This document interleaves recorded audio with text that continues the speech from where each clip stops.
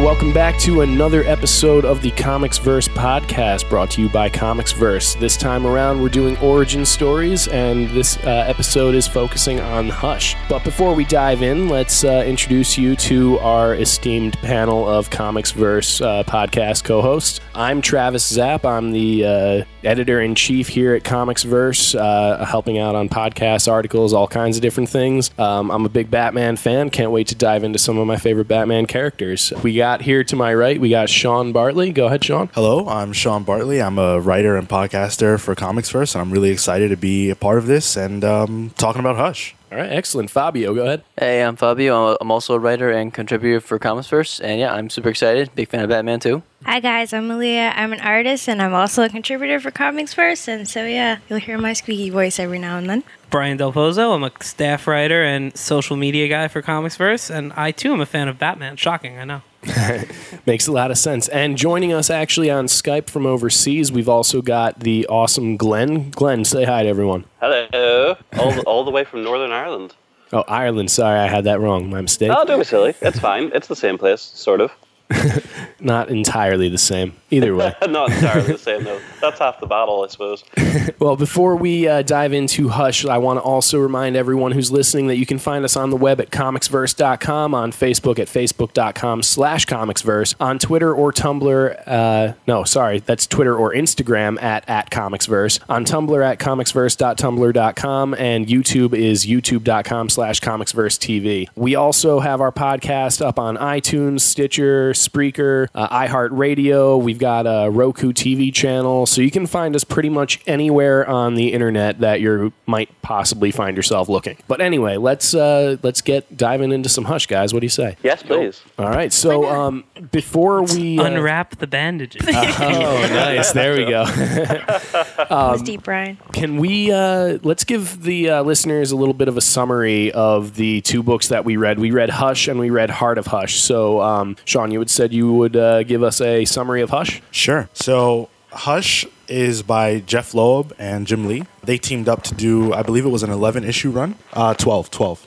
So essentially it starts off with Batman rescuing a child who was kidnapped by Killer Croc. And Killer Croc is trying to get all this money for reasons that are unknown at the time. And this is kind of the start of a really long sort of conspiracy that's all built around ending Batman. It involves Catwoman sort of becoming close to Batman and kind of this sort of... We always knew that Batman and Catwoman had a thing, potentially. This is where they kind of will we or won't we. So we get that. It has a ton of villains. What is it, like 20-some-odd different villains that appear? It's a ton. I don't know the exact number, but there are a lot They're all there. members of the Like Batman Rogues Gallery. Most of them are available, yeah. Yeah, unless your favorite villain is really obscure, he's probably there. There was no Condiment King appearance. No. Calendar Man for life. And it's all a conspiracy built by Hush, or so we believe. As we get through the book, we see Tommy Elliott, an old friend of Batman's, or rather Bruce Wayne's from childhood. And the book kind of unravels their relationship, their friendship, and we get to see Tommy's motivations as Hush and why he's doing this. And it leads us down a wild goose chase, as Jeff Loeb is known to do in these sorts of books, very much in the spirit of Long Halloween and Dark Victory. And ultimately, in the end, he's defeated by Batman, as you might expect. And we learned that the Riddler was really behind it all. So, that's pretty much the story there. All right, excellent. And so that's our first book that we're going to be talking about in this podcast. But Glenn's going to be giving you the synopsis of our second one, which fleshed out Hush a little bit more. We got to dive underneath the bandages a little bit and dig into what makes Hush who he is. So, Glenn, could you tell us a little bit about Heart of Hush? Yeah, absolutely. It was a storyline that ran through Detective Comics when Paul Dini was writing it. Paul Dini, of course, is rather famously one of the main writers of Batman the Animated Series, and he was teaming with artist Dustin Nguyen at the time, who's now doing Image Book Descender, and he delivered beautiful art, I think, and he basically brought back this character who had a huge setup in Hush, but hadn't really done much with him after that, and so he gave a lot of background to the character like he'd done before with Clayface and Mr. Freeze in the aforementioned animated show, and gave him some like mind control abilities and also fleshed out his reason for hating Bruce so much, which wasn't quite solidified in Hush to the degree why he hated the Wayne family so much. But this was all motivation that Paul Dini gave him rather beautifully in Heart of Hush, and ended with Hush stealing Catwoman's heart just to mess with Batman, using Mr. Freeze, who I think is the only major villain who doesn't appear in Hush. So it was really the only villain he hadn't pissed off, to keep Catwoman alive while he did this surgery and could hold this over Batman's head, while he kind of came at him like no other villain had come at him before. Yeah, that's true, absolutely. And I think we got to see a little bit of some Scarecrow in Heart of Hush also, who was strangely absent from the pages of the first Hush storyline. But yeah, just towards the end. Oh, that's true. Yeah, not a whole lot of Scarecrow. A sort of similar appearance to the Riddler at the tail end of Hush. But actually, speaking of which, let's not dive too far into that yet, and let's talk about our first segment here, which is really diving into the character of Hush himself. Mm-hmm. So before we get into some of our key questions, I just wanted us to go around and describe the character of Hush. Who is Hush to you in just like one sentence or so? We'll go clockwise here. So Brian, go ahead. All the pressure going first. Well, I guess I have an interesting view on it, and I hate that I'm going first. And to make it in quickly one sentence, I find Hush much more interesting as a mysterious character in the initial run than I do when we're exposed to more of him in Heart of Hush. Yeah. Interesting. Because I just love the idea that here is the one person who seemingly, as he's presented in the first, 10 or so issues of Hush before we get to the climax, really has Batman's number on everything. And every time you think, oh, here's where Batman's finally going to outsmart the villain, as always, Hush just one-ups him again. Yeah, absolutely. Yeah. He sort of, I don't want to reveal too much, but he lives up to something that he says early on in one of the first flashbacks. Glenn, how about you? In one or two sentences, who is Hush to you? To me, Hush is kind of like the dark side of Bruce Wayne. Obviously Bruce is heavily motivated by the death of his parents, whereas Hush, on the flip side of that, is heavily motivated by the survival of his mother before they retconned that in the New 52. Plus, he has all this power and influence, and is one of the few villains, probably the most major villain apart from Ra's al Ghul, who actually knows who Batman is, which is something actually very rare in Batman mythology. So, is more of a personal villain to Batman to me. Absolutely. Definitely agreed. We're going to be diving into that whole Hush Bruce Wayne sort of parallel a bit more as we get deeper into the podcast. Malia, how about you? I kind of agree, like what you were saying, Brian. I honestly feel like he doesn't really have any sort of motivation. He feels like a very lost character to me. Like, he doesn't really have like a strong enough drive to really like make him do what it is that he's doing. Of course, this is debatable, but this is just from my reading to it, because it's just like he hates Batman, or I don't know if I'm really getting into too much, but like, but without spoiling it, he just has like this very like strong passion towards Batman, and I just don't feel like he has enough like of a reason to like drive him towards all his goals and his determination to just bring him down. Sure, absolutely. So a lot of hatred there, a lot of emotions, but maybe a little bit unexplained or unfounded. Yeah, you could just get lost in translation. It's like I never really see like what really like brought him to be like, hey, I'm gonna take you down with whatever I have, and like it just really doesn't make too much sense to me personally. Gotcha. Fabio, how about you? Well, I really do like Hush, although I feel like he's a bit of a hypocrite in the sense that, like, when he first sees the Batcave and tells Bruce that his parents would tell him just move on, and I'm thinking, well, shouldn't you move on too? Because you're pretty much determined by what your parents did to you as a kid. So I feel like that he's the same sense that he hasn't really moved on from the traumas that he felt as a child, same way as Bruce hasn't. So I do think there's definitely some parallels between the two that I'd like to go into later on. Sure. And Sean? Yeah, so I pretty much agree with what everyone said. I definitely see Hush as a sort of doppelganger to Bruce. He's got his own motivations, certainly, but as we dig in more, you'll come to find out that they're similar in many ways, but then two sides of the same coin, you might say. Yeah, I think if I were to sum up Hush in one sort of phrase, I guess, actually it could work for Batman too. It's that both are sort of defined by their childhood. There's like a sort of defining moment, and the two of them haven't really been able to grow past that. But speaking of that childhood, we learn actually more about Hush in the flashbacks of these stories than we do about anything going on in the present. So let's start with those flashbacks. What is it that we find out in these flashbacks that reveals to us what really makes Hush tick? Could anyone like sort of summarize the major details that might have defined who makes Hush or what makes Hush who he is? Personally, I think we learned a lot about the family in Gates of Gotham, which was a mini just released prior to the New 52 reboot, which was written by Scott Snyder. And that sort of added a lot of depth to the Elliott family itself, kind of as they were one of the 4 major families that built Gotham, but they were kind of the outsiders of the compared to the other 3.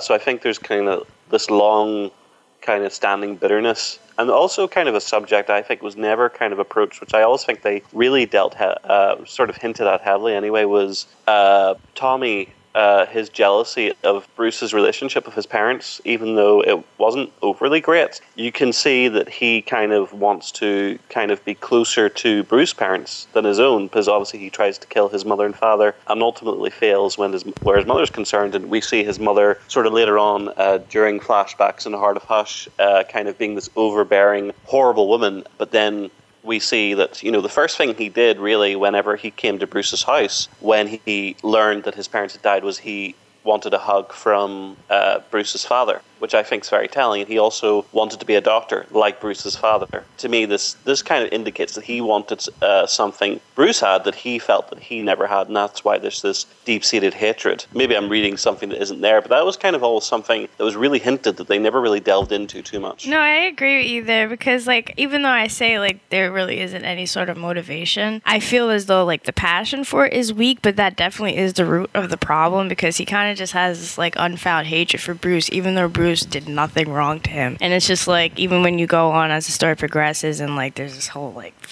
face change thing, and it's really unnecessary, but I actually do agree with you there. Like that's not far-fetched at all. So just kind of establishing what we learn about his childhood, we learn that, at least in Hush, that he just has this sort of outright hatred for his parents, and he wants them dead because he wants all their money. They're very rich. As Glenn was saying, they're kind of the builders of Gotham along with these other families, but he doesn't care about any of that. He just wants money. Yes. And then it's kind of extrapolated on it and kind of retconned, in a sense, by Paul Dini in Heart of Hush, where we learned that his father was very abusive towards Tommy, and that his mother actually allowed this to go on. And that's something that now in Heart of Hush becomes a motivator for him to want to see his parents dead. And that's a little more real than his motivations in Hush, where he's just kind of this sort of angry brat who wants his parents dead. It's like a super genius, sociopathic 8-year-old, right? Yeah.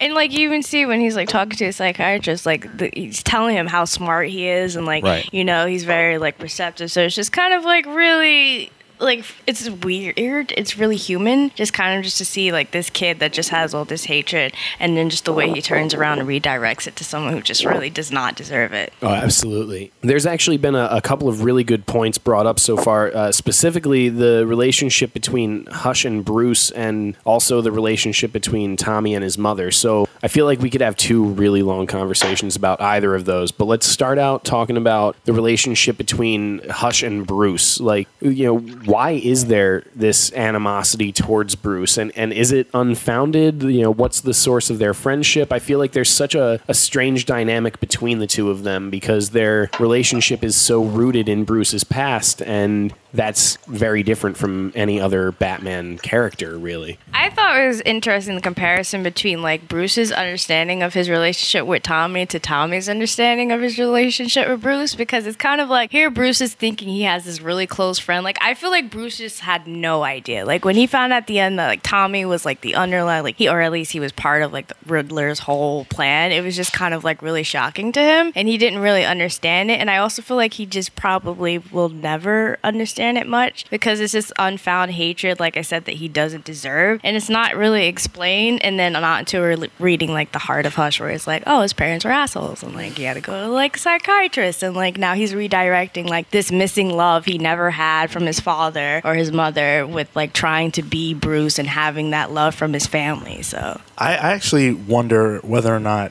Bruce really cares that Hush is who he is, and that there's this sort of animosity between them as superhero and supervillain. Does Batman care that Tommy Elliott is now with the dark side. That's a really interesting point because you think about Batman and Bruce Wayne. I mean, all of Bruce Wayne's relationships outside of Alfred and any of his, quote unquote wards, or whatever we're going to call his sidekicks when they're not in costume. Dispensable.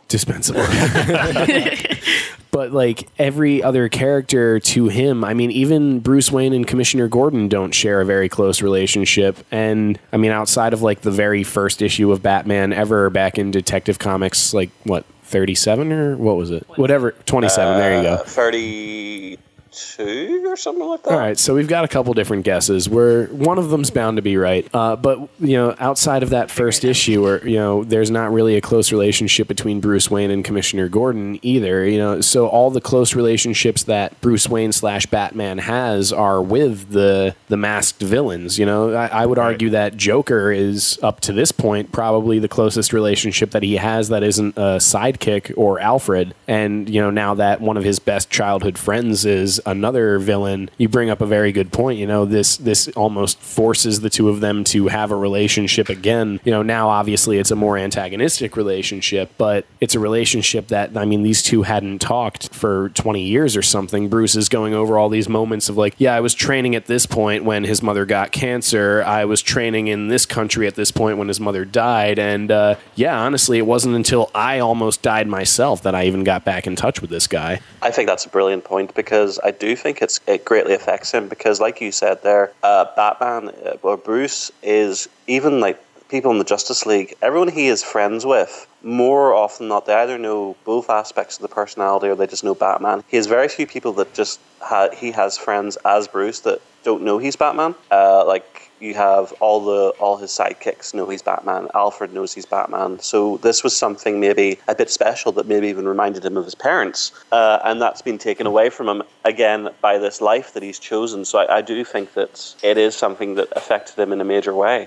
See, I would agree with Glenn. I think it would affect him, even if he hadn't had any communication with him for, X amount of years, sliding timeline comics, whatever. I think that, Bruce and Batman, it's such a compartmentalization of his personality. Like, it's been said in so many materials that the day his parents died, Bruce Wayne died. And from then on, Bruce Wayne was the fiction and Batman was his real personality. And here you have Tommy Elliott, who, it's really Tommy Elliott and Alfred are the only two people that come before the death of his parents. And Alfred is so ingrained into his life as Batman that I feel like this loss of Tommy Elliott and Tommy Elliott becoming a supervillain kind of would mess with him. Because here is this last remaining link to his childhood and to his parents. And now that last link is now corrupted and is trying to kill him. So I think it would mess with his head a lot, as much as anything could mess with Bruce Wayne's psyche. And you just brought up a very, very interesting point in that Tommy Elliott and his whole history and story occur before Bruce Wayne became Batman, before that crucial night with his parents and the gunshot, be it Joe Chill or whatever iteration you've read. There's one defining moment where Bruce Wayne stops to be Bruce Wayne and becomes Batman. And Tommy Elliott's from before that. So many of Batman's villains, people argue, are there as a result of Batman. Batman sort of creates his own villains. If there was no Batman, there would be no Joker, no Two-Face, blah, blah, blah. Is Tommy Elliott / Hush the exception to that rule? I don't think so. I think it just, sorry to interrupt, but I think it just would have came out as a different way. Obviously, it's just escalate. Like one of my favorite things about the Nolan trilogy is the talk about escalation and the reaction to a guy who dresses up as a freaking bat and fights crime. So if Bruce had never decided to be Batman, I would think that Tommy, who's clearly just a very ill man anyway, would have come out in a different way, naturally, despite all the other villains, if that makes sense. I think that makes a lot of sense, and he is sort of emulating Bruce in some sense. I actually would argue that, in a way, Hush is kind of his first villain, because that animosity begins before there is a Batman. So he kind of is created because of Bruce, but well before there's a Batman. So he was always an antagonist, always behind the scenes an antagonist of Bruce's. It's just that when Bruce expresses his pain through Batman, Tommy expresses his pain through Hush. So it's just the expression, but it was always there. So the villainous antagonistic intentions may have always been around, but Hush, the identity, is a result of Batman. Right. Yeah. Okay. So we've been talking. Oh, sorry. Go ahead. No, Mo. sorry. Okay, there was like a specific scene. I'm trying to figure out if this was Hush or the other Hush, where the Green Arrow, he was having a conversation with the Green Arrow, and he was basically saying, like, I don't know where all this anger is coming from, but it's not something I did to you, it's something you did to me, and obviously you feel guilty about it. I kind of think that, like, circles this whole thing where it's like, Bruce is just really this person who's just trying to right a lot of wrongs that he may have no control over, and he's trying so desperately to, like, to keep everything, like, good, but all these people are trying so hard to, like, to keep him down, and, like, Hush is that kind of thing where it's like, it's a personal. It's someone who's very, like, close to him and very intimate, and he definitely affects him because, like, just with the way that he's explaining his whole conversation with him, and he's just kind of like, this guy knows my identity, like, you know, we were childhood friends and blah blah blah. Like, he felt like, you know, that was something that was special to him. So it just kind of like, it's all like this circle of like people who are surrounding him, and even though he's trying his best to keep everything under control, there's everything is exploding around him, whether or not like he realizes he has any like say or like control, or if he has any influence in it at all. Oh, absolutely. Yeah. And that anger is, you know, very, very deep rooted. What's very interesting to me is that these two characters, like you ever hear that phrase, like, there but for the grace of God go I, kind of thing? Like, yeah, absolutely. If it wasn't for like one or two minor details in my life, like, we would be having the exact same life, you know? Like, I feel like Tommy Elliott and Batman / Bruce Wayne are very much like that exact story. Like, these two characters parallel each other so well, like, with the exception of 2 or 3 details, one of which, you know, being Tommy is a complete sociopath. Yeah. But Yeah, it's definitely that whole constants and variable kind of thing. Like, it's like you can have one situation and like something else can change. It could be an alternate universe, but you're probably still going to have like the same outcome at the end. Well, the thing is as well that Bruce often blames himself for what happened to his parents, because in Dark Victor, I think it is, that Jeff Loeb wrote, he insists that his mother wear the pearls that the gunman wanted. yeah, that's brutal. So, yeah, and that was the primary focus for the whole robbery, whereas Tommy went out of his way to try and kill his parents. But I think, despite that, the key difference as well, I think, is obviously because Tommy continued to be horribly treated by his mother, who survived, and the butler, who didn't seem to really care that much. Bruce, of course, had Alfred to keep him on the straight and narrow.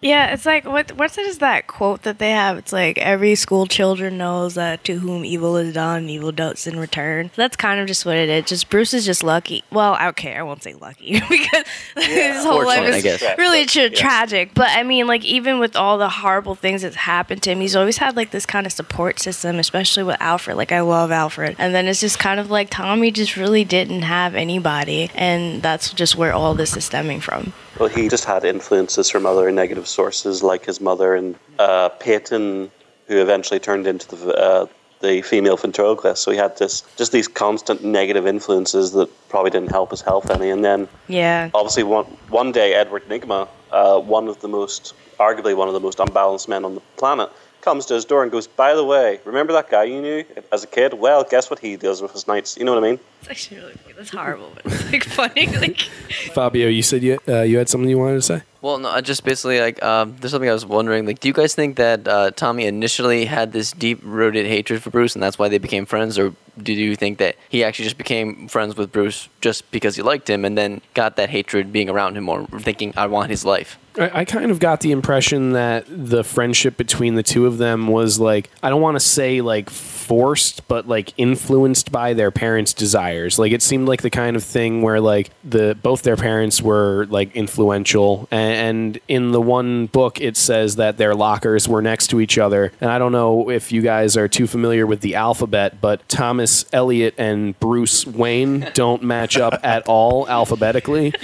So he fucked up, man. It seems like the kind of thing that, you know, there had to be some influence somewhere that was getting these two to be at least around each other, you know, and obviously it was a friendship that Bruce's parents were accepting of and very supportive of. You know, his mother's saying, you know, it's great that Bruce has a friend and all that, and I mean, we see in Heart of Hush, Tommy's mother is extremely adamant about, Tommy trying to spend as much time as he can with Bruce so that some of, Bruce's amazing, great awesomeness rubs off on Tommy, because the mother's a complete psychopath and can't handle her own son. But, I digress.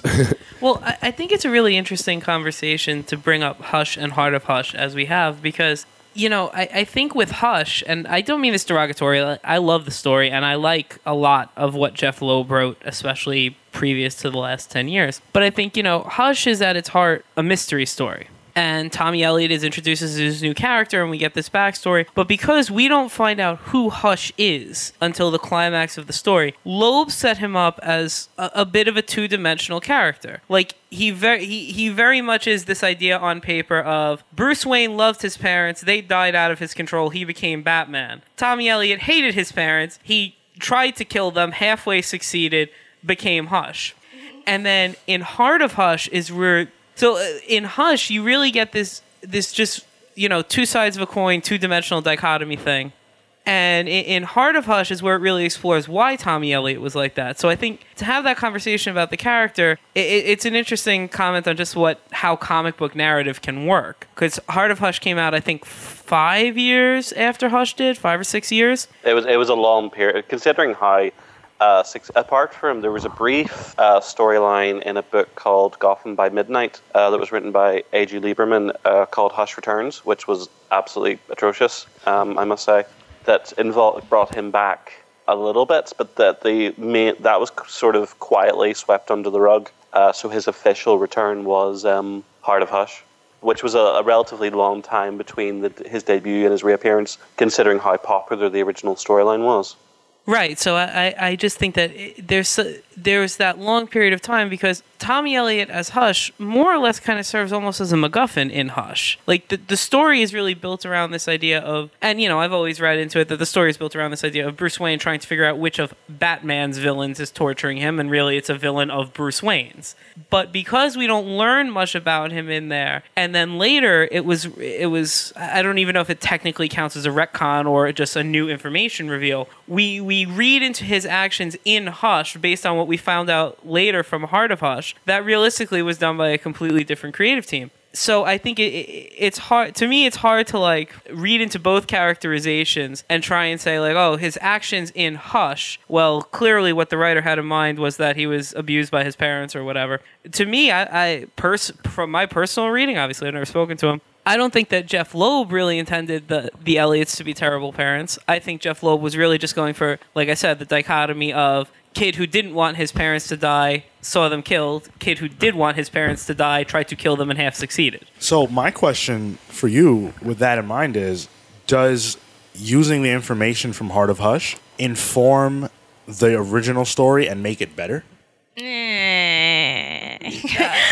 it's a personal preference thing. I don't necessarily think it makes it better. Yeah, I mean, but beyond just a question of better or worse, I just think that it's tough to look at something that happens in Hush and try and look for quote-unquote clues or try and read it with the idea that, oh, okay, it's because Tommy Elliott is a sociopath whose mother was a terrible person to him, when when that wasn't the implication that it was written with at all. Like, if it had been the same creative team, or if it was part of a long ongoing story, and the information was just revealed later, then yeah, I think it's easier to go back and kind of look at it as it informs it. But I doubt Paul Dini and Jeff Loeb discussed it. Well, I think what's very interesting about Hush and Heart of Hush is that both books focus on two very, very different relationships, and I think that they do that for a very important reason. Hush focuses on that friendship very closely between Bruce and Tommy, because ultimately that is the relationship that the present-day storyline is focusing on between Hush and Batman, whereas Heart of Hush dives a little bit more into the history of Tommy and his mother, which I think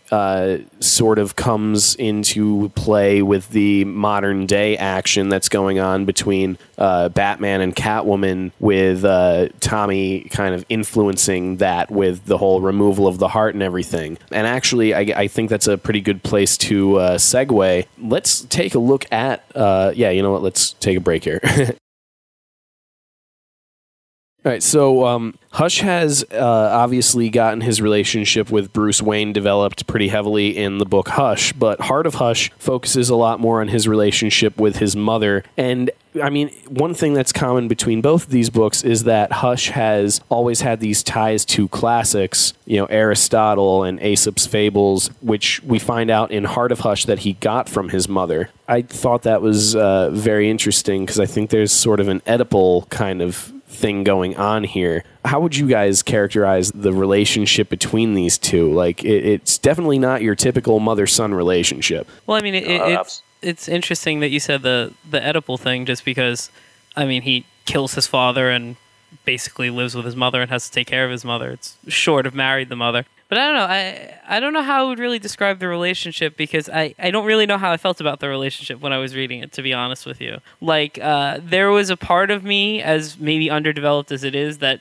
kind of preferred the idea of Tommy as more this inverse Bruce Wayne who had loving parents and just wanted to kill them because all he cared about was their money, rather. So I can't particularly say that I cared for the idea that his mother was abusive. I just felt like Dini, as great as Dini is, and it's an interesting turn, don't get me wrong, but it's funny because, on TAS a lot, in the animated series, they did a lot of turns where they would kind of take, like, underdeveloped villains and really develop them. Mr. Freeze, Poison Ivy are the biggest examples, but there are others too. And I feel like that's what Dini was kind of going for in comic book form with Hush. I'd just say that me, personally, I think I preferred the more straight... Like, I would have liked to have seen the psychology of it delved into more, but I just found it so interesting, the idea of he's just the complete opposite Bruce Wayne. Yeah, there's something a little bit more sinister about him killing his parents just for his own desires versus this, abuse. He's a much more sympathetic character once you see just how horrible his mother is to him. You almost want to hold that pillow over her face with him, once you get to a certain point. It's like, yeah, this woman is a horrible, like, leech who's not helping you do anything with your life and is bitching at you for it.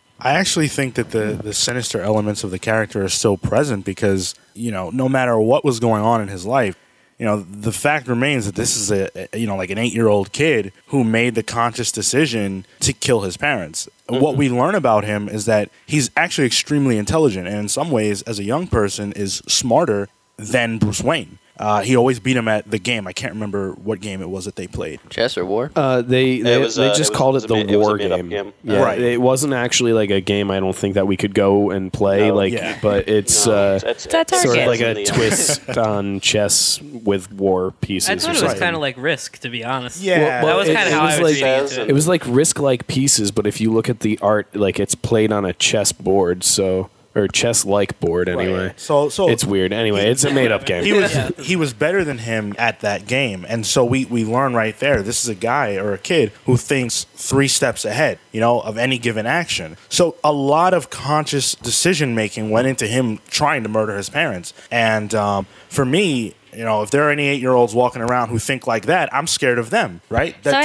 Go ahead. No, I was just saying, so I think with that piece of information, that is just kind of like he was just no help. Like, he was a lost cause at 8. Like, he was just like a predetermined psychopath, like, as a child. Because sometimes people like killers like that. They develop all these characteristics of traits that prove them to be really hostile when they get older, or they turn into murderers. So it's like, I mean, I think a lot of characters in the Batman series, especially like you see in Hush, they have a lot of like hard upbringings, but he's the only person that, I don't want to say like or downplay his experience, but it's just like I don't think it's enough to really explain like him as a person, or his mother is enough to make him such a villain. I actually think that's a really interesting point. When you look at a lot of the other Batman villains, they had something really tragic happen to them, and even as villains, there's a lot of redeemable elements to their character. Like, especially like Mr. Freeze. Right, that's what I was going to say. Mr. Freeze has a lot of that going on. Two-Face, Poison Ivy. There's a lot of that in these characters. With Hush, we were talking about this a little bit before, Tommy or Travis, but I don't think that those elements are present. I don't think that you can really...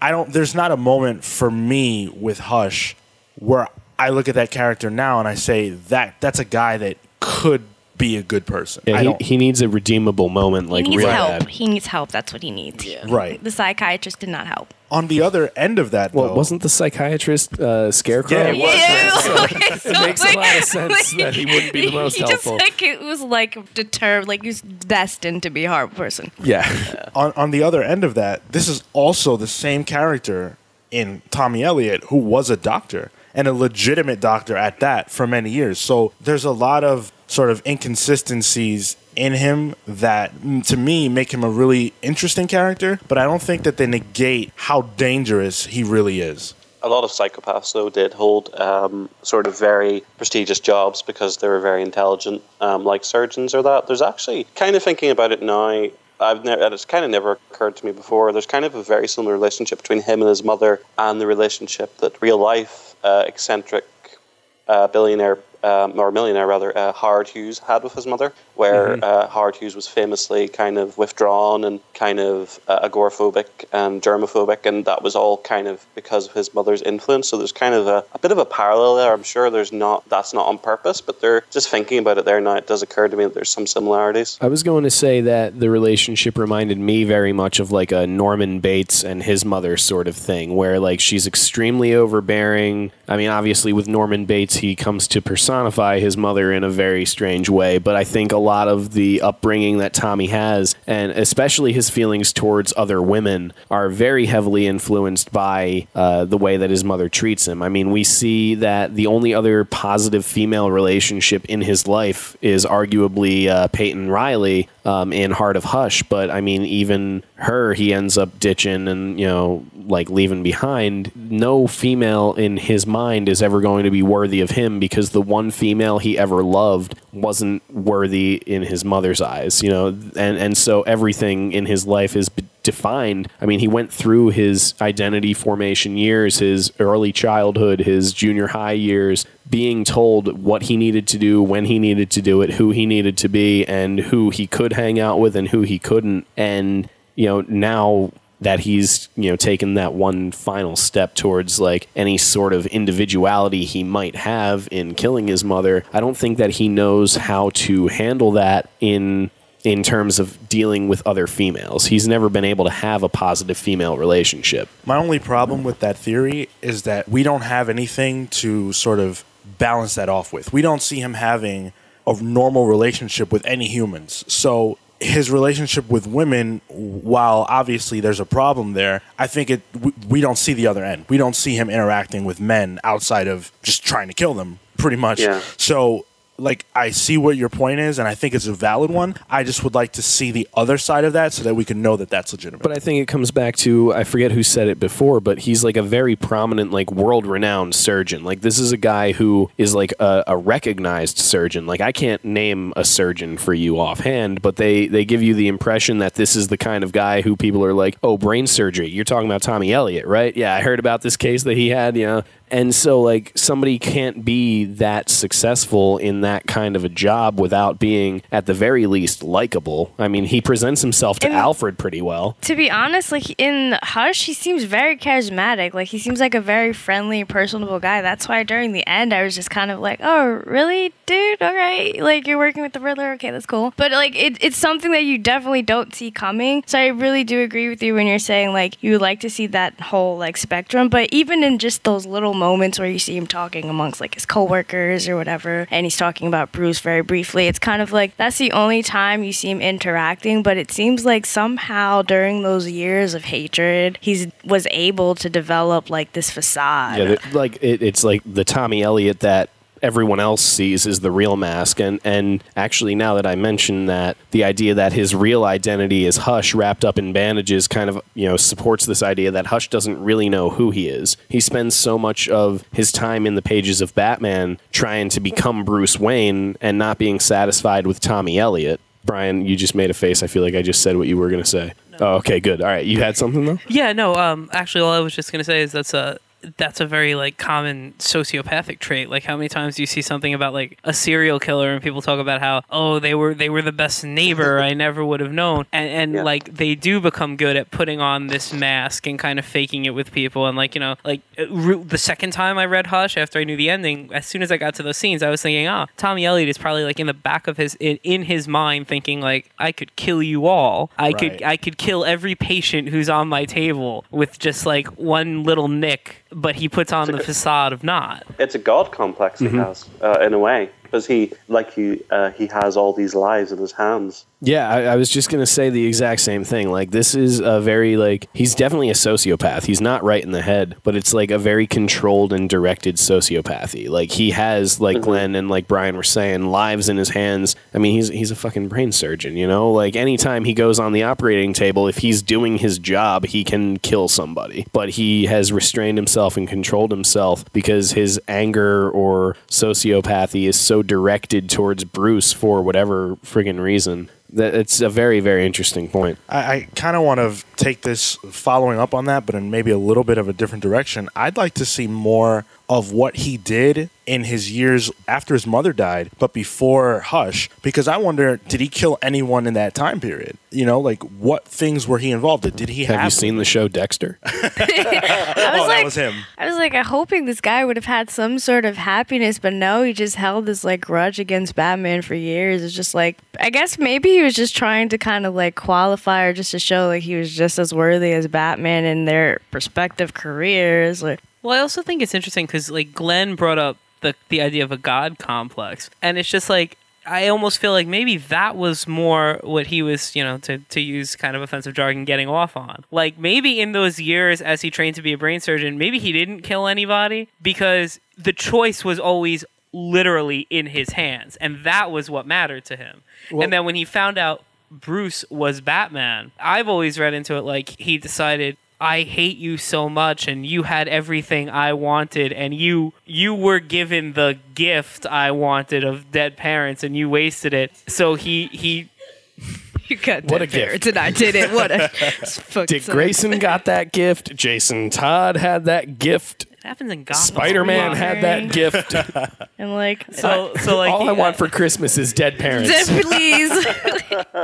So like I feel like he then crafted himself into his idea of Batman's arch nemesis. Like, I don't think he was going around killing people before he found out Bruce was Batman. Isn't that kind of comedic in a way? Like, isn't that, I know that's horrible to say, but it's just kind of like Batman, like Bruce had no idea. Like, this guy just had this like unfound hatred for years and was just like, I can do this, I can do that in my career. It's just, I think it's funny. It's also just such a cool character piece because, you know, Batman is Batman, and he's got hundreds of thousands of files on like every bum he's ever shaken down in an alley, let alone the Joker and the Riddler or Poison Ivy or whoever. And yet this guy had this undying hatred for him, probably more than most of his own rogues gallery do, honestly. Right. And he didn't have a clue. None. Like, he was just like, it's Tommy. And I was like, yeah, it's Tommy, apparently. Now, what's interesting to me is that you guys are pretty much in agreement about the God complex thing, yeah? Definitely. Well, Yeah. what's interesting to me is that, you know, he states that his motivations for becoming a surgeon in the first place were because he wanted to emulate Thomas Wayne. So I don't know if his motivations behind, you know, not killing people on the table is necessarily from getting off at, like you said, on the control of, you know, this person's life is in my hands, as much as it is him seeking out some kind of approval desperately from any kind of figure. Like, he wants to desperately be the one positive male role model that he ever had in his life, who was, while it was ripped from Bruce Wayne, it was ripped from Tommy also. I mean, because Tommy had already lost his father through his own doing, but he now lost the one person he actually respected. And now, I don't know who exactly Tommy's trying to prove anything to. I don't know if he's trying to prove to the ghost of Thomas Wayne. I don't know if he's trying to prove to Bruce in a weird way that, you know, I can be the surgeon that Thomas Wayne was. But there's this desire, this drive to be that man, you know? Well, in a way, I don't think they're counterintuitive, though. Because like you said, he holds Thomas Wayne up as this ultimate male role model in his life that he was so desperately jealous of and was so much better than his own father. Thomas isn't even that positive an influence, really. It was more, Thomas to me always seemed a lot more distant, in the stories I've read anyway, than it seemed to me always that Bruce had a much closer relationship with his mother. Yeah, but I mean, from Tommy's for perspective Tommy, anyway. But like, Like from an outside perspective, yeah. If Tommy looks up to Thomas Wayne as almost a mythical figure, then it kind of wraps up the idea of having a god complex. Being able to do what Thomas Wayne did kind of wraps into having a god complex, because to him, Thomas Wayne is this mythical, larger than life, I don't want to say God, but almost in a way like that wrapped makes up. a lot of sense. Yeah, that so definitely. I think like they're two tracks that kind of run parallel. So one of the things that somebody brought up earlier reminded me of this book that Justin read called Truth by Susan Batson, which, by the way, her last name is spelled Batson, and I just love that to be able to reference Batson in a Batman podcast is pretty awesome. But she references, again, connecting to Hush,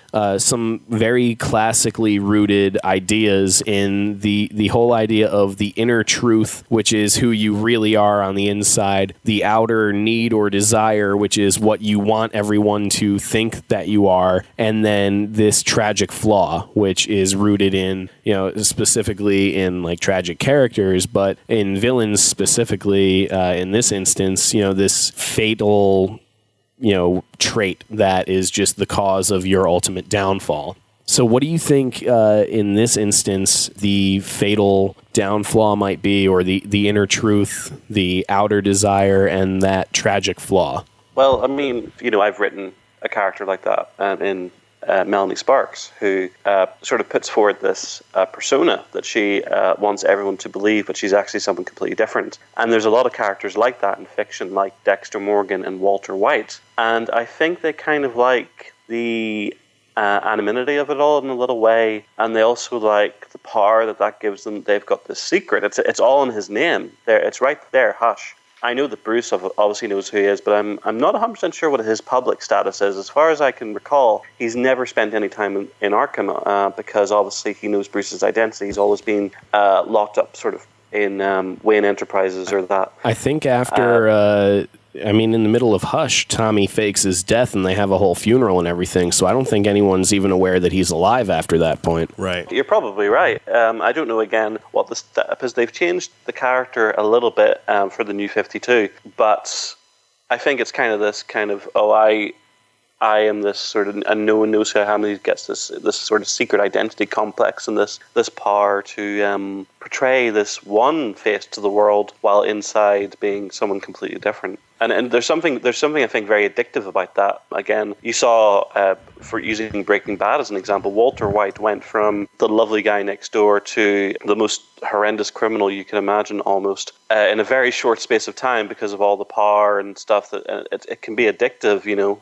Doing wrong can seem like the best thing in the world. I think it's very easy to go down a dark path, which again is another main difference between himself and Bruce.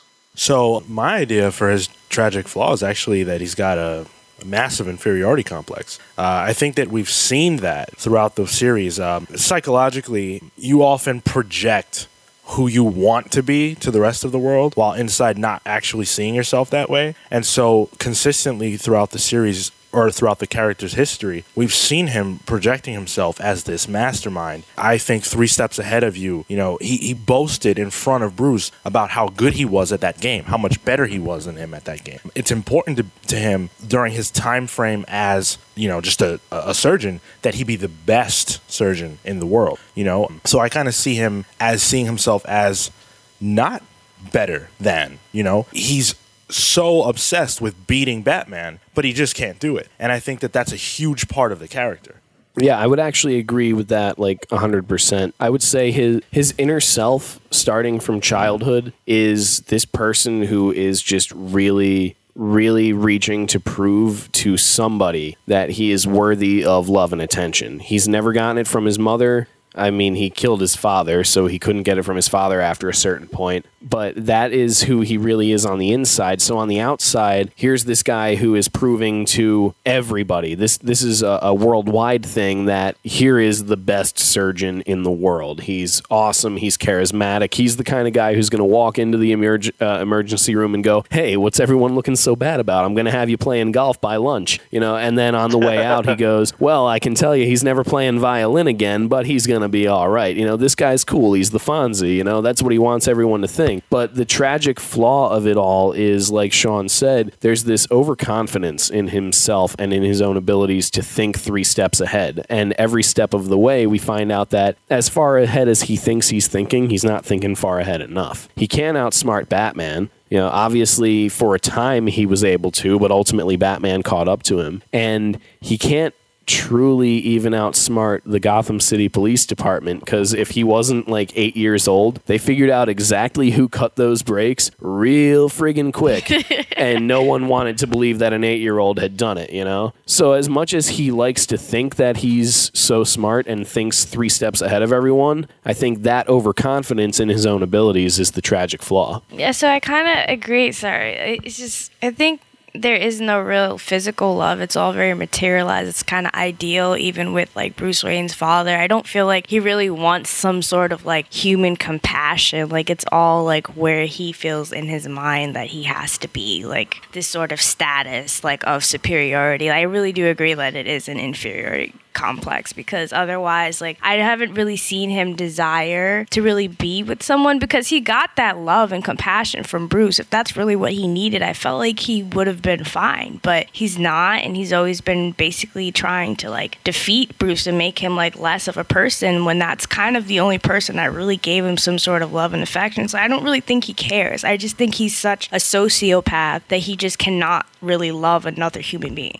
I got one last question for this segment, and then we're going to move on to the next one. Last question for this segment. So Tommy was always extremely protective of that emerald circle ring necklace pendant thing that he got from his mother. This was brought up in Hush. It was returned to in Heart of Hush. What symbolically do you think the emerald jade pendant ring circle meant to Hush, to the story?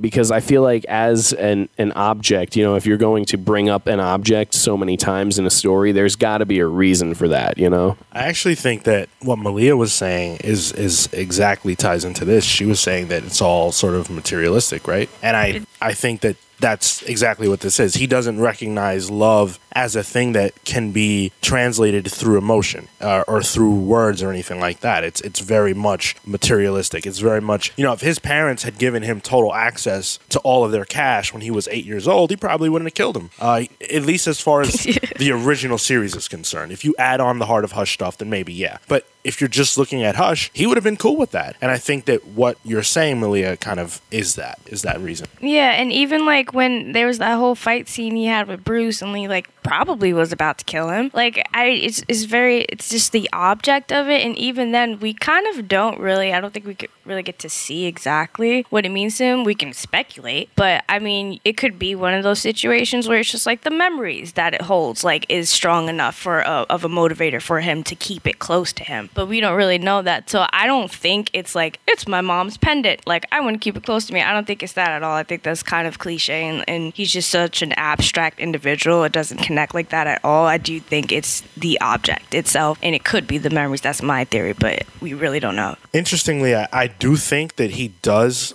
hold some value, because and this is me reading into it, I think that he recognized that his mother was on some level caring for him when he was a young child, because she was the one that instructed him, listen, you always need to think 3 steps ahead. She was the one that was quoting, these great philosophers to him. But I think that what really connected was this pendant, and again, it goes back to him being very materialistic. I think that he took all of those messages as, okay, this is on some level her trying to help me out, but she's not stepping in the way, but there are these lessons and there is this pendant, and this is how I remember my mother, through this material object. I could definitely agree with that, but I kind of want to take it a step further, because like even like within the shape of the pendant, like the idea of this ring that goes around and around forever and ever, I think we can read into the way that Hush looks at love. I think that ultimately that's what the pendant does represent. Like you were saying, there is a part of his mother that does honestly love and care for him and wants the best for him, and she as a person doesn't really know how to express that in the most loving way. So this pendant is that piece of love that he gets from his mother and that he holds on to. And I think that from the moment that he decides to kill her, you know, that's a very difficult moment for him, because he's killed the only person that has had any semblance of love for him that he has also had any semblance of love for. You know, his relationship with Peyton Riley is the next relationship to get cut off almost immediately following the decision to kill his mother. And I think ever since that point has been this desperate attempt to find that same admiration, or that not admiration, because he's obviously admired, but to get that same love from somebody, that unconditional, no matter who you are, no matter what you do, I will not only love you, but try to help you be better. And I don't know that he knows how to even begin finding that love. So when he gets anything that starts to resemble that, I think the cycle begins. He breaks that off and finds himself continuing that search, and it just goes around and around. I was just going to take it, like, sort of seeing how it is in their relationship between his relationship between Bruce, and just how everything just kind of goes back full circle. Like, it started out when they were children, then they just meet up. They kind of had similar situations, but different, and they sort of just went off on their own path, but somehow at the end, they all just met up again in totally different sides. Bruce is a hero, and Hush is a villain. So I just kind of, like, see that as, like, this sort of, like, their relationship just keeps going in a circle, never ending. Makes a lot of sense. Let's take a quick break. And I just wanted to throw go ahead. one Sorry, thing in there. my bad. Can't forget about Brian. No, it's okay. I think I agree with everybody. I think I kind of always looked at it, like, again, once everything was revealed, I kind of always looked at it as he is holding on to it in some memorial of his mother, but it is a memorial in the sense of what he thought was important about his parents. And that was their financial gain and their status. And he's holding on to it because that is a symbol of the fact that he is now what they were, and in his mind what they were growing up to be. And this might be a stretch, but this is actually something that I thought of a long time ago. Like when I first read it, I didn't even have this thought ready for the podcast, but I always thought it was interesting that he cherishes this necklace and the iconic symbol of Bruce's mother getting murdered rather. That was a jump. Oh, Bruce's dear. mother getting murdered is Some would argue they're the same. the broken pearl necklace. Yeah, that's absolutely a brilliant point. Yeah, absolutely. We're going to dive into the overall plot a little bit more once we come back. I need to just stand up and move around for a minute.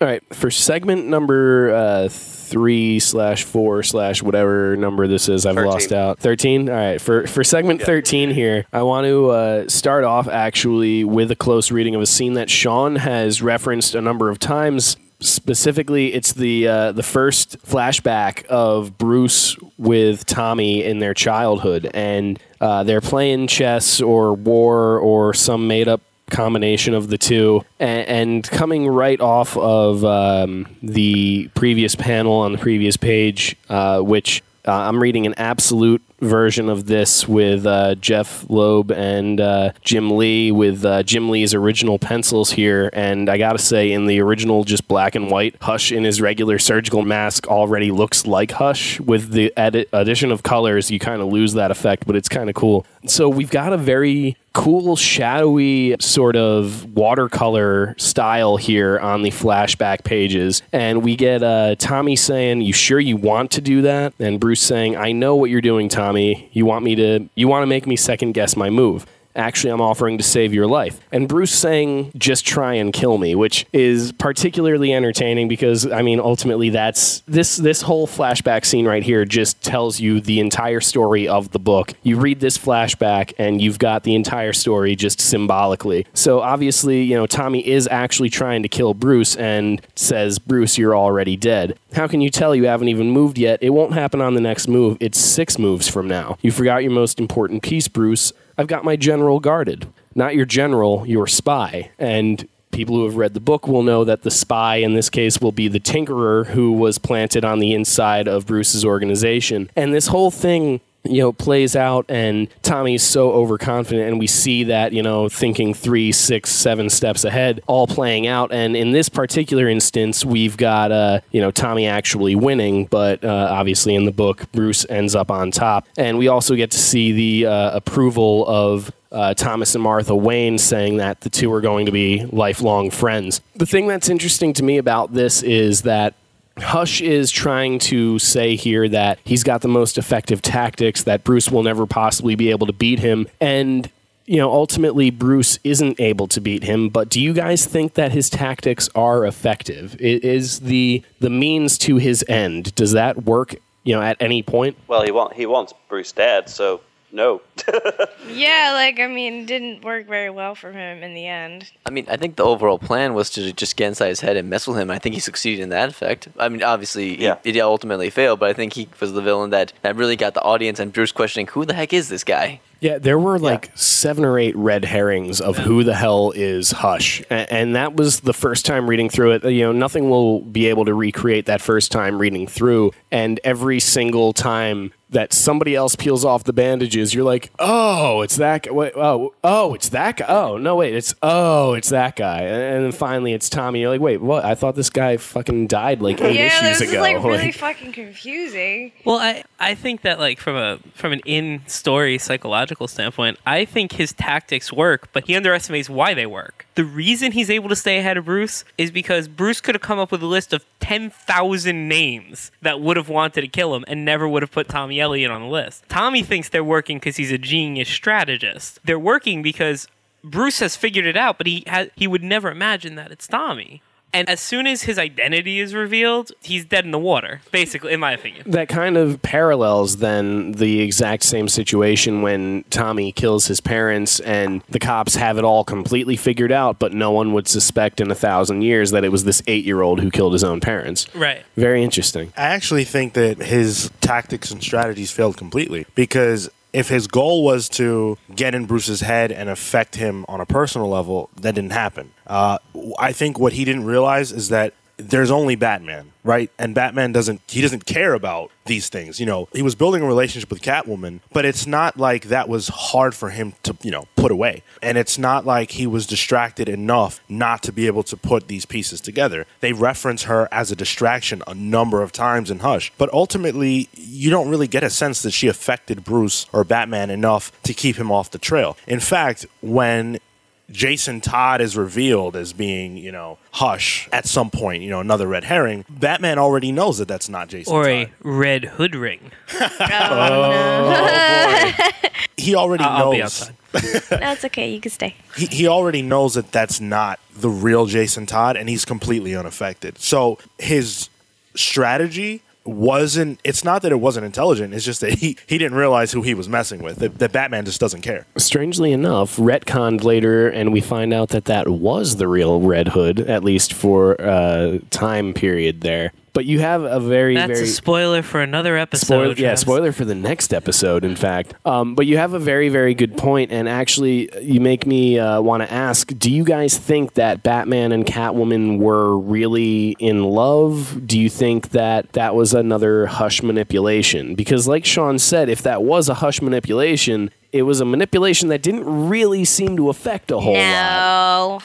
No. I think that they were as in love as Bruce Wayne's psyche will allow him to love someone. Yeah, what a politically correct answer. Which It is really which is to me is barely on any level. That was the closest. As close as it can get, they were, but in a normal human idea of love, no. But he revealed the one ultimate secret, outside of, Alfred and apparently now Tommy and the other sidekicks. Nobody knows this identity, and this is something that he struggles with all the time. I think that's more a sign of trust than love, though. Okay, that's fair.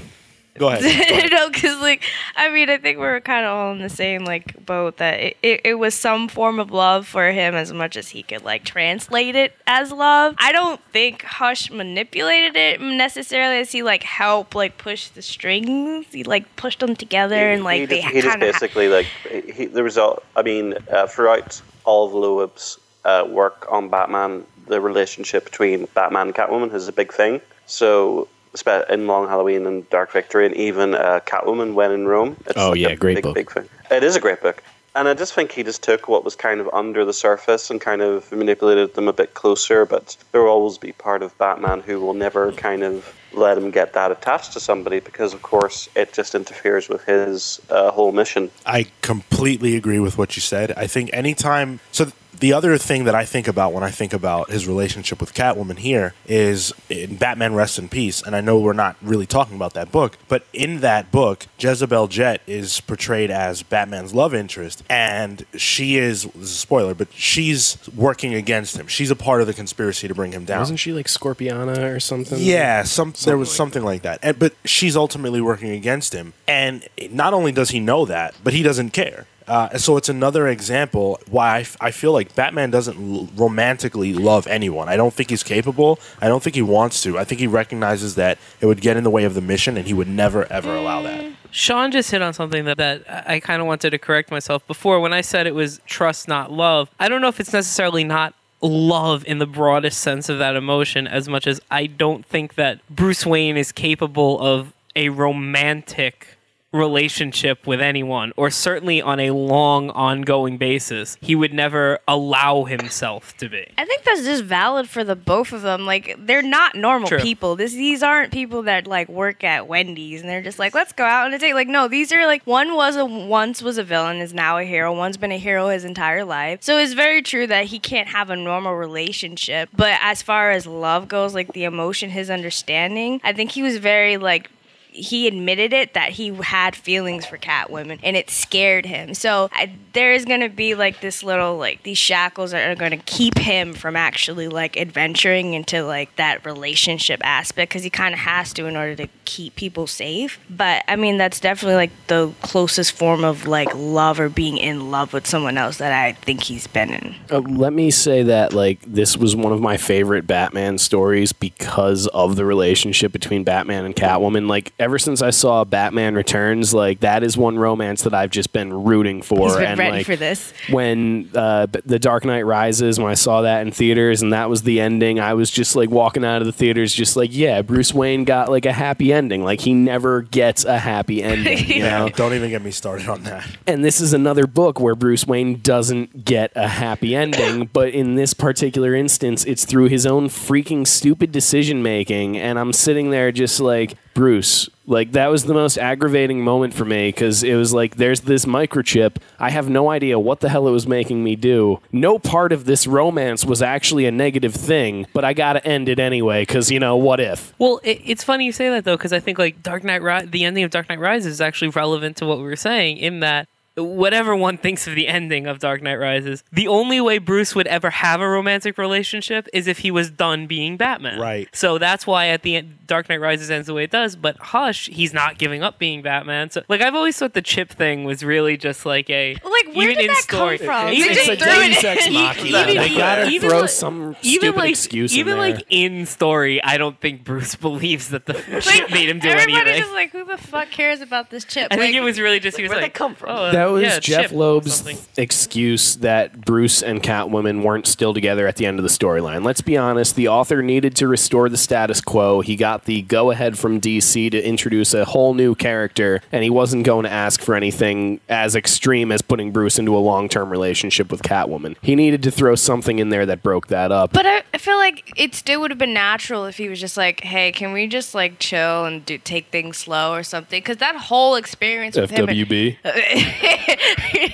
But like, I mean, like the whole experience and like that he had with Tommy and everything that was going on with like the Riddler and all the villains that he had to face, like that was, I don't want to say traumatic enough, but like that was a lot of pressure he had to deal with. So I can honestly just like imagine, like that would seem more realistic if he was just like, I can't do this right now. Like I'm afraid of you dying. Like he envisioned Catwoman dying, just like Robin possibly died. So it's that's what I was going to say. Yeah. Because at the end of the day, I know that it's kind of difficult for Bruce and Selina to have a relationship, but Catwoman and Batman's relationship is quite well known. So if they do sort of go into this long-term thing, it makes her a target, which I don't think he would ever do, especially for someone like the Joker, who basically makes a hobby out of killing close to Batman. Yep. But yeah, I just think that was a key thing to the point at the ending where he, in issue, I think it was part 6, he had that vision in the alleyway where he was going to be lying someday in an alley cradling Catwoman's dead body, and I think that's just what he wants to avoid, as well as fearing that he's been manipulated into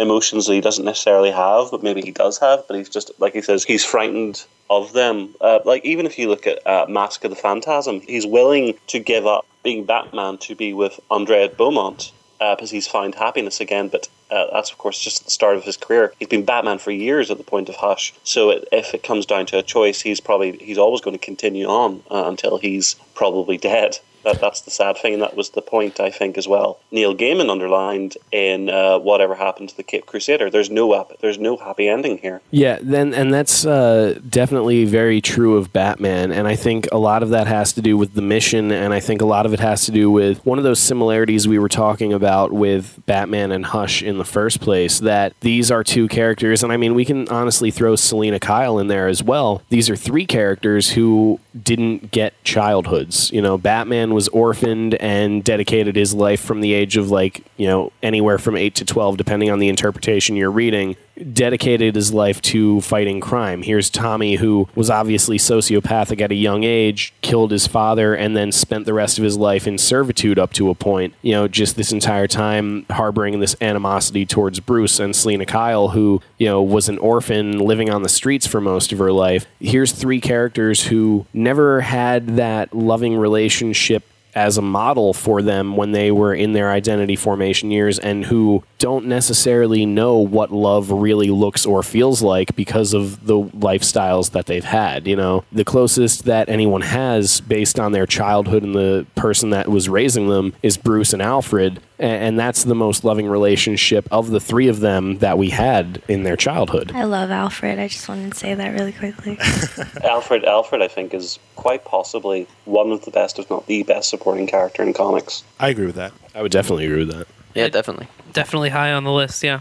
So I think if you're just looking at Hush, then Travis, what you said is accurate. But I think when you sort of expand and look at other works that include Batman, like we just referenced The Dark Knight Rises, and also the current comics, you see that as soon as he's done with Batman, for whatever reason, he's always in a relationship. So in the current comics, in the most recent issue of Batman, this is a spoiler, you see that he's no longer Batman, and he no longer has the memory of being Batman, and that trauma is gone. He's immediately in a relationship with a woman. And in The Dark Knight Rises, as soon as he's done being Batman, he's with Catwoman. I'm going to challenge that whole idea with this, what is Bruce Wayne's identity? Because there's times where, if you look at the animated series as an example, there's a moment where, Mad Hatter or someone takes over his brain and is making him do shit, but the entire time, it's Bruce Wayne who's been taken over, who's referring to himself in his inner monologue as Bruce, and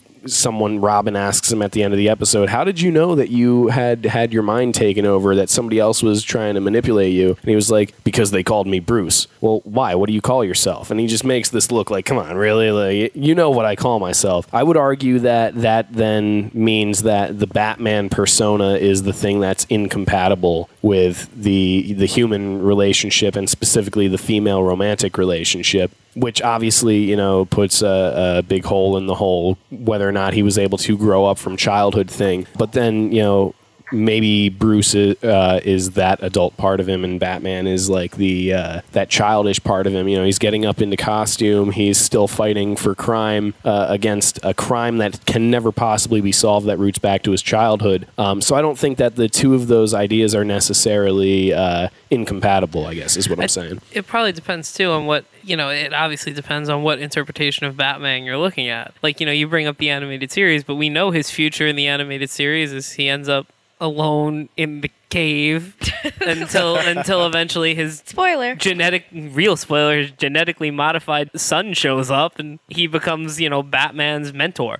But in other interpretations, there is this idea that he can hang up the cowl. And, to tie it back into Hush, I always look at Hush, I don't know from Loeb, but even from Loeb's other Batman works, I've always thought that he uses the triangle approach to Batman. Like the idea that there's Batman and there's Bruce Wayne, and both are kind of facades, and the real psyche there is like the 8-year-old boy who watched his parents get murdered. And like if you strip down to what the quote-unquote real Bruce Wayne is, he's kind of frozen at that time. But that's also what's so infuriating about the fact that him and Catwoman are just not together, is because they work perfectly for each other, because Catwoman is such a strong supporting character. Like, she can protect herself, even though at times Batman has had to. But then also too, they've saved each other equally. Yeah. So it's just kind of like one of these things where it's like it's really not, I think, the facades that he holds or the two lives he's trying to place together. It's just that emotion, that deep rooted flaw he has, where he's just really afraid of watching people he loves get hurt. So he's even, I think there was one time where he was picking Catwoman up or doing something, and she was just you don't have to protect me, I can protect myself. And it's just this kind of coddling effect that he's always going to have, and it's just never going to leave. So I don't think it's a persona he's having problems. It's just a really flaw that's it's deep rooted, it won't change. Well, so how do you then rationalize that against the fact that he has sidekicks who are frequently very much in danger? Because it's a human emotion. Humans need contact with other humans. He has Alfred, but he does desire what it's like to fight alongside someone that We're going to dive so hard into this exact question in the next podcast. Oh, okay. We're going to dive so hard into this. Okay, We're talking about Jason Todd. So somebody remind me that I have a really response to that. Jason Todd. Yeah, the sidekicks. Oh, should I just stop now? Oh, I'm sorry. I'm sorry to interrupt. I'm sorry. That was I was like, does he not know? I think he was kidding. So Hush, guys. This is kind of a good segue point, though. We've spent a lot of time talking about Catwoman, but earlier we had said that there's a ton of villains that show up in between both of these stories, and I think that Hush has a very interesting dynamic just as one of the villains interacting with the other villains. It's really hard to figure out where in this hierarchy of A-list, B-list, C-list, D-list, where the hell does he fit? He's manipulating certain people, he's being manipulated by certain other people. I was going to bring up this point earlier, actually, is that despite the fact that, like you guys said, about him perceiving himself as this mastermind, apart from Heart of Hush, he's always kind of been just part of an overall bigger plan. In Hush, he was part of the Riddler's plan, and then in Batman Eternal, he was part of that. He was just another segment of that story rather than the main instigator. So even though he sees himself as this great mastermind, he's actually only ever mostly portrayed as kind of a major pawn in a much bigger plot, which I think is interesting as well. I think that plays directly into the inferiority complex thing. Yeah, absolutely. Absolutely. It's very Eminem stan. It's just this guy just bottling up these emotions, and the other person just has no idea. He didn't see it coming. But I mean, I really do agree with that point. Well, I would definitely say that the dynamic between him and because he's definitely in control of certain villains. There's certain things that he definitely orchestrates. So there's a very big question with Hush, the story in particular. Where does Riddler's control end and Hush's begin? What was Riddler in control of, and what was Hush making happen? The way I've always read it was that Riddler was only in control of Hush, but Riddler was guiding Hush in a way that Riddler intended. But I think that Hush was the one in direct control over the other villains, because I think that in a weird way, the other villains would have never taken direction from the Riddler.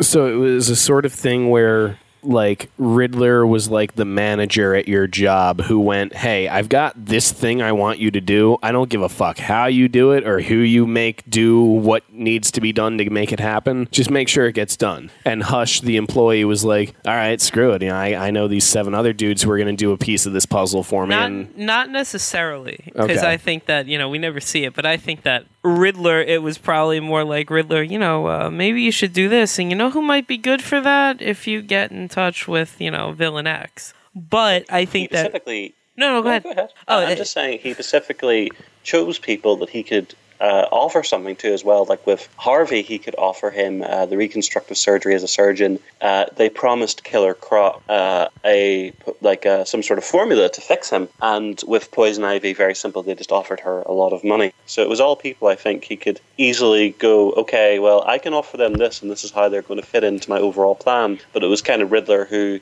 kind of got the ball rolling, but it was very much Hush who sort of planned the more in-depth details, if that makes sense. That kind of goes back to, I think you, Travis, were saying where he's like just not smart enough. Well, okay, I don't want to say he's not smart enough, but I think he's just so passionate about like his goals to like kind of ruin who Batman is that he doesn't realize that he was manipulated. Maybe he kind of took it as, I'm going to involve myself in this plot and get what I want out of it, not really thinking about where it would backfire and it would ultimately lead to his demise. I also think... I'm just going to say I'm going to head on, guys, if that's okay. I'm getting up for work in about 4 hours. Yay! Wow, no problem, Glenn. Hopefully you can catch some rest. Thank you for joining us on the ComicsVerse podcast. I'm sorry I can't stay for. I'm really enjoying the conversation. Hey, no problem. I've added a little bit to it. You've definitely added quite a lot. We were glad to have you. It's been spectacular. And I felt bad about the break, and I was like, okay, I have to include him in the next break because it was a really good conversation, and I was so upset. I was like, oh God, wow. That's fine. I was just sitting there going, I forgot about it. Sorry, Glenn. Have a good night, man. Take care. I had fun. This side's a bit. So I had fun watching you all. Sorry, man. That's okay. Don't worry about it. It was lovely meeting you, people that I haven't met yet. Definitely. Likewise. Awesome talking. Good talking to you, Glenn. Always good to hear your voice. Thanks so much. And I'll definitely be up for this again at some point. All right, Talk to you guys sounds good. We'll let you know about the next one, man. Sleep Have a good one. Please. Have a good night. Bye. So I was just gonna say, I'm sorry, I was just gonna say really quickly that I also think that the same way that we talked before about like the mystique of Hush, and part of what made Hush's tactics successful early was that Batman had no idea who he was. I also think as far as recruiting villains, the mystique of Hush probably helped. I think that if you're Poison Ivy, for example, by that point, you've all teamed up against Batman so many times that if the Riddler shows up and he's like, no, this time I've got it, you're probably like, all right, get out of here, To Eddie. be honest, But like when it's Hush and this mysterious person in bandages, even the villains were I think we're a little like, maybe this guy really knows what he's doing. And I was like so relieved. 7 have had no clue, but this one. And with that, I was like so relieved when Batman kind of gave Riddler that little like speech, and he was just kind of basically telling him that he was nothing, because it was just like they've done this dance before many, many times, and it was just tiring. So it was just like, I was like, all right, Riddler, I don't care about you either. But it was just like the effect that it was Tommy was still lingering in my mind, and I hadn't even read Heart of Hush yet. So I was just like, what the fuck? But can we go back to Tommy, because I really didn't understand it. So how does the Joker fit into all of this? He's always there. It's the Joker. Personally, my own interpretation of the Joker is just that he's always the wild card. Yeah, he's just... And it kind of ties into, like, I've always had this idea whenever I read a Joker story. I feel like the Joker either knows that Bruce Wayne is Batman or could very easily figure it out, but just does not care. Yeah. He has no interest in fighting Bruce Wayne. Well, he wants to fight that Batman. in Death of the Family, Batman at one point is like, yeah, so I totally went to Joker's Arkham Asylum cell as Bruce Wayne and was all like, yo, Joker, I'm totally Batman. And Joker was like, yeah, I don't give a fuck. Like, didn't even bother like to turn and look at him. Yeah. Like there's definitely like a willing ignorance from. Yeah, well, I've always seen it as just like Joker. Joker just wants to fight Batman. To go and kill Bruce Wayne wouldn't be any fun. But even in that the scene where he was just kind of like he really wanted to kill the Joker, like they kind of. Oh man, that's such a good scene. I was like, oh my god, Jim should I Lee's not Joker. be talking about this now? Totally Okay, talk about it. It's like one of the best scenes of the series. Travis over here is just like, oh my god. So good.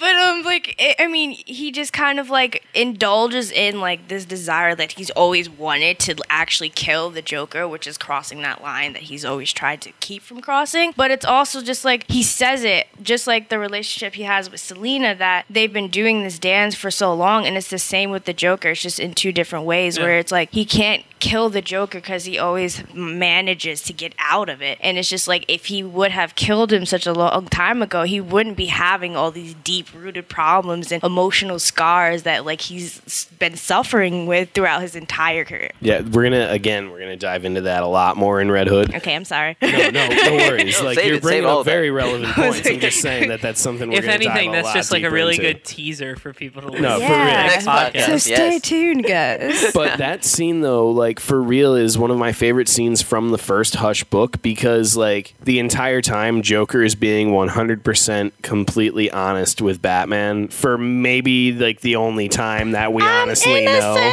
Like, he's completely innocent. Batman doesn't want to hear it. And what I'm really curious is, like, what was the conversation between Hush and Joker? Because Joker's not the kind of person who's going to just do what somebody else says all that easy. So Hush had to have been like, yo, look, Joker, we're going to make the funniest shit happen. We're going to make Batman think that you've killed his best friend. He's going to get all pissed off. You might die. But if you die, that means that Batman will be breaking his one rule, which is the ultimate joke that you've been trying to make him do your entire career. Like, I feel like it's something really similar. I feel like the conversation would literally be something as simple as like, "Hey Joker, you have no idea who I am, but do you want the ultimate way to fuck with Batman?" Absolutely. I'm in. No way he would pass that out.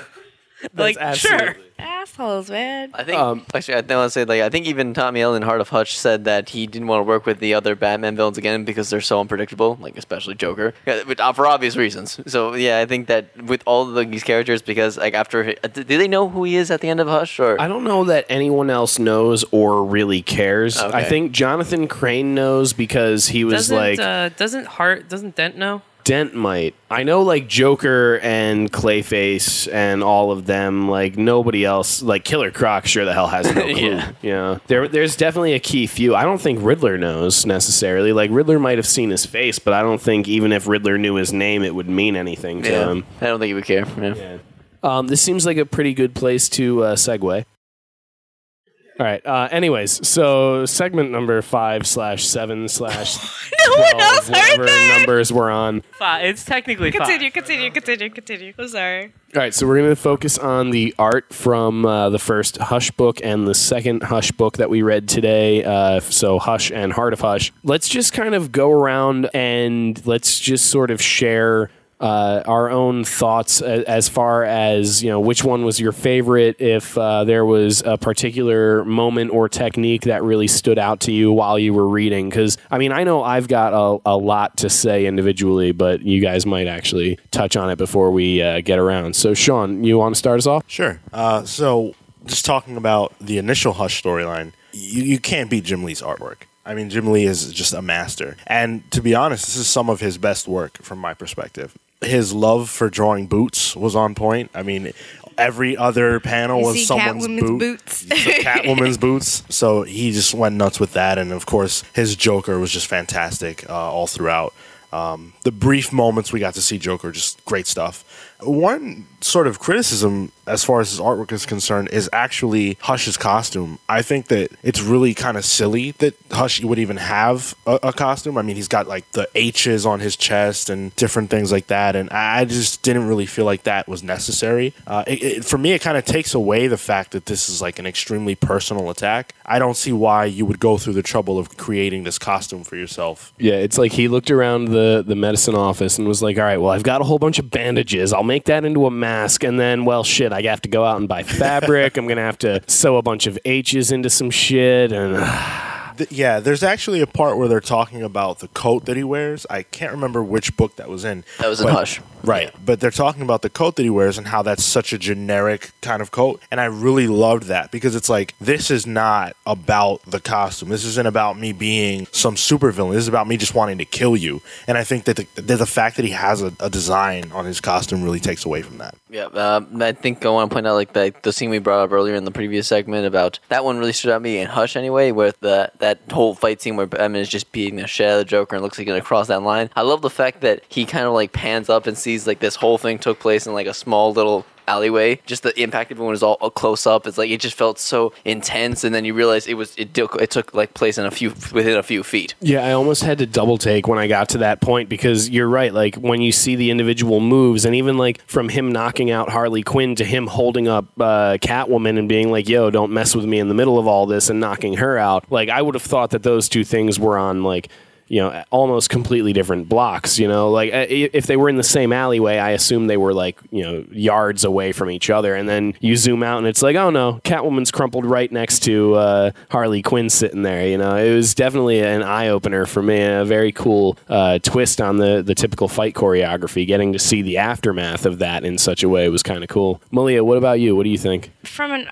I don't want to be like from an artist perspective, but like I'm attracted to exaggerations. I love them. What was the artist's name again? I'm sorry, Jim Lee, because I'm just not familiar with him. But I honestly fell in love. I think that it enhanced my experience, to be honest, because it's just every scene you felt more with just his sense of direction, where he placed the panels, or his grasp of perspective. It was all detailed perfectly throughout the book. And even like the scenes where Harley Quinn and Catwoman were fighting, and then how like there were so many acrobatic sequences, and then it just fit so well. It was just really cool to look at, for one. And so I really enjoyed that. And there were just many moments where, you know, there were these dramatic scenes where Batman was kind of like reminiscing and speaking about his past, or all these like really horrible moments he had. And then even those scenes were just artwork in itself, because it would just probably have him standing alone, or he's traveling throughout the city. And so I was really attracted to his artwork more so than I was what was I gonna say? Heart of Hush. Heart of Hush, thank you. But I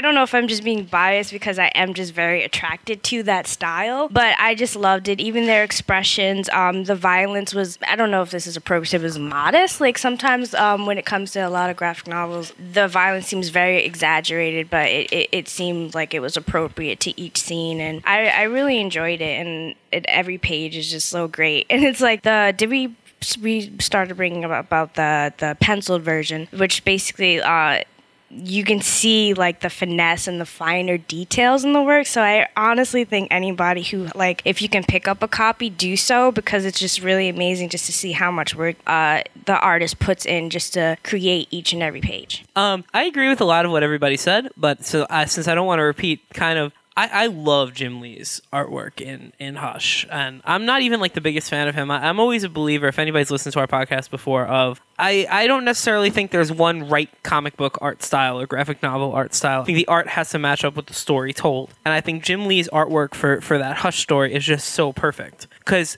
in a way, I've always looked at Hush as it's kind of like, it's like if a kid had a bunch of Batman action figures in front of him and just gets to use everybody. You know, from what we talked about, all the villains, and plus Superman's in it, Robin's in it, Nightwing is in it, Oracle is in it. And just like Jim Lee showing off these outstanding designs of them. And then just beyond that, like this whole scope of Batman, like I was talking to Travis before, and I know it's kind of like it's an talked about one, but the 2-page spread of the Batcave with every Batmobile in that great scene with in that great scene with Batman and Nightwing when he says take the car and which one, and just every Batmobile in the animated series and the movie Batmobile. I think that's just such a cool nod to everything Batman is, and Jim Lee just brings this grandiose like epicness to it that I think is just no disrespect to Dustin Yin, whose art is his art is very good, but I just think that Jim Lee brings this epicness. I mean, even the Hush character designs kind of became the character designs that I think still to this day that they use on like merchandise and stuff is the Jim Lee Batman design. And yeah, I would definitely have to agree. I mean, I've been hearing a lot about the Jim Lee art in between these two books, more so than the Dustin Nguyen. And I think there's a reason for that. I mean, Jim Lee, obviously, for a while there, DC was mandating that for the New 52, all their artists imitated the Jim Lee style, and there's a reason for that. It's a very appealing style. It's very realistic. And Dustin Nguyen, on the other hand, has a style that, much like Paul Dini, is very, very reminiscent of the animated series. And not to say that the way the characters that Jeff Loeb handled in Hush weren't also reminiscent of the animated series, but whereas Jeff Loeb's writing was very fitting to those characters, I feel like Dustin Nguyen's style of illustration was very fitting to that animated series. However, I feel like Jim Lee put a little bit more experimentation into the artwork for Hush than I saw from Dustin Nguyen in Heart of Hush. From things like Malia was talking about with the acrobatics of Harley Quinn and Catwoman as they're jumping across entire scenes, and you're seeing 6, 7, 8 different pieces of motion in like a stop motion kind of thing going throughout one individual panel. That's a technique that you simply do not see very often in comic books, and it's one that was so effective to see this complicated maneuver that you wouldn't necessarily get from seeing the same exact maneuver performed across 2 or 3 different panels, or if you were even going to bother wasting the space for the 2 or 3 panels to show that movement. So things like that were really good, and I also loved that there were and I'm not 100% sure which materials were being used. I don't know if this was created digitally. I don't know if this was all done by hand. But there were, very different looking pieces of art depending on the time period that events were happening in throughout the book. When we were in the flashbacks of Hush, we had a very watercolor looking sort of thing that was done in black and white, and you knew that this was definitely not happening in the present. It has this wispiness of the past. It's got that old black and white, like I'm looking at an old photograph kind of thing, seeing these memories of Bruce's childhood being played out. Whereas the present, we've got full color. It's completely all fleshed out. We know this is happening right now. And then at one moment, he even flashes to a possible future of him cradling a potentially dead Catwoman, and he's saying, this one day might happen. And what's great to me about that particular page is that this is a full page that is done as if it's a doodle. You can see the ballpoint pen that was used to sketch this picture out. And just like, it's like a doodle that you would put into your notebook. This is the dream of something that might one day be. This isn't a fully fleshed out idea, but this is a possibility. This is something that could one day happen. And I think for me, that's why between the two, I preferred Hush more so than Heart of Hush artistically, at least, because there was this sort of experimentation. There was this idea that, Jim Lee is comfortable as an artist. He is respected as an artist, and he's not only trying to make something that is accepted, but he's trying to push the borders of what is accepted and try new things to accomplish completely new tasks that hasn't necessarily been attempted in the comic book medium before, at least from an artist. All right, you've reached the end of another ComicsVerse podcast. Hope you enjoyed the ride. Reminder that you can find us on the web at comicsverse.com, Facebook at facebook.com/comicsverse, Twitter at comicsverse, Tumblr at comicsverse.tumblr.com, Instagram at comicsverse, and also YouTube at youtube.com/comicsverse.tv. Wow, that's a mouthful. Anyway, you can also find our podcasts on iTunes, Stitcher, Spreaker, iHeartRadio. We're on Roku TV. We're on a whole lot of different forms of social media and things. If you look up ComicsVerse, I'm pretty sure you'll find us. But I just wanted to say thank you. Let's have everyone say a couple final words. Sean, go ahead. Thanks for having me. It's been a really fun ride, and I think that we collectively made Hush sound a lot better as a character than he actually has been portrayed. Yeah, I agree with Sean. I think that I'm surprised at how much we actually got to say about this character, and I'm really glad I got to be here, and thanks for having me. Same. I was really excited, a little bit nervous, but I feel like we all were very passionate and we agreed on a lot of terms about some of these characters, especially Mr. Tommy Angry Pants. I had a great time with all you guys, and all you kids listening, remember, if you're 8 years old and you want to kill your parents, don't.